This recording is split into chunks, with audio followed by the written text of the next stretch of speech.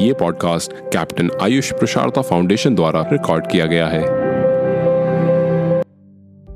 नमस्कार, यहाँहरूलाई क्याफको आयुषवाणीमा हार्दिक स्वागत छ।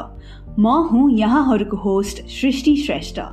यो पडकास्ट जुलाई 28 मा मनाइने विश्व हेपेटाइटिस दिवसलाई समर्थन गर्ने क्याफ हेपेटाइटिस जागरूकता महिनाको एक भाग हो।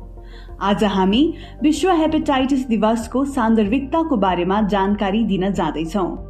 हेपेटाइटिस बी भाइरस HBV पत्ता लगाउने र भाइरसको परीक्षण र भ्याक्सिन विकास गर्ने नोबेल पुरस्कार विजेता वैज्ञानिक डाक्टर बारुक ब्लुमबर्गको जन्मदिन भएकोले जुलाई 28 को मिति रोजिएको हो। यो दिवसको उद्देश्य सन् 2030 सम्ममा हेपेटाइटिस निर्मूल गर्ने निरन्तर प्रयास गर्नु हो।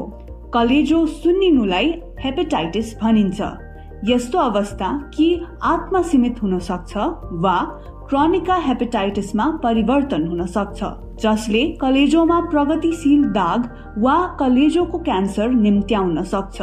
हेपेटाइटिस भाइरस 5 प्रकारका हुन्छन्। Hepatitis A virus HAV, hepatitis B virus HBV, hepatitis C virus HCV, hepatitis D virus HDV र हेपेटाइटिस ई भाइरस HEV।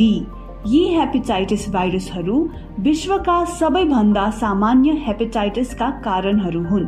अत्याधिक रक्सीको सेवन, टोक्सिन्स, केही औषधिहरू र केही स्वास्थ्य सम्बन्धित अवस्थाहरूले हेपेटाइटिस निम्त्याउन सक्छ।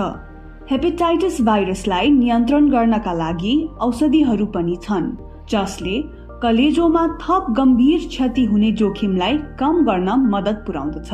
WHO ले सन् 2030 सम्ममा भाइरल हेपेटाइटिसलाई जनस्वास्थ्य खतराको रूपमा निर्मूल गर्न सबै देशलाई मिलेर काम गर्न सुझाव दिएको छ। आशा गर्दछु तपाईलाई हाम्रो यो पडकास्ट जानकारीमूलक लाग्यो होला। म यहाँहरूको होस्ट सृष्टि श्रेष्ठ यहाँसँग बिदा माग्दछु। धन्यवाद।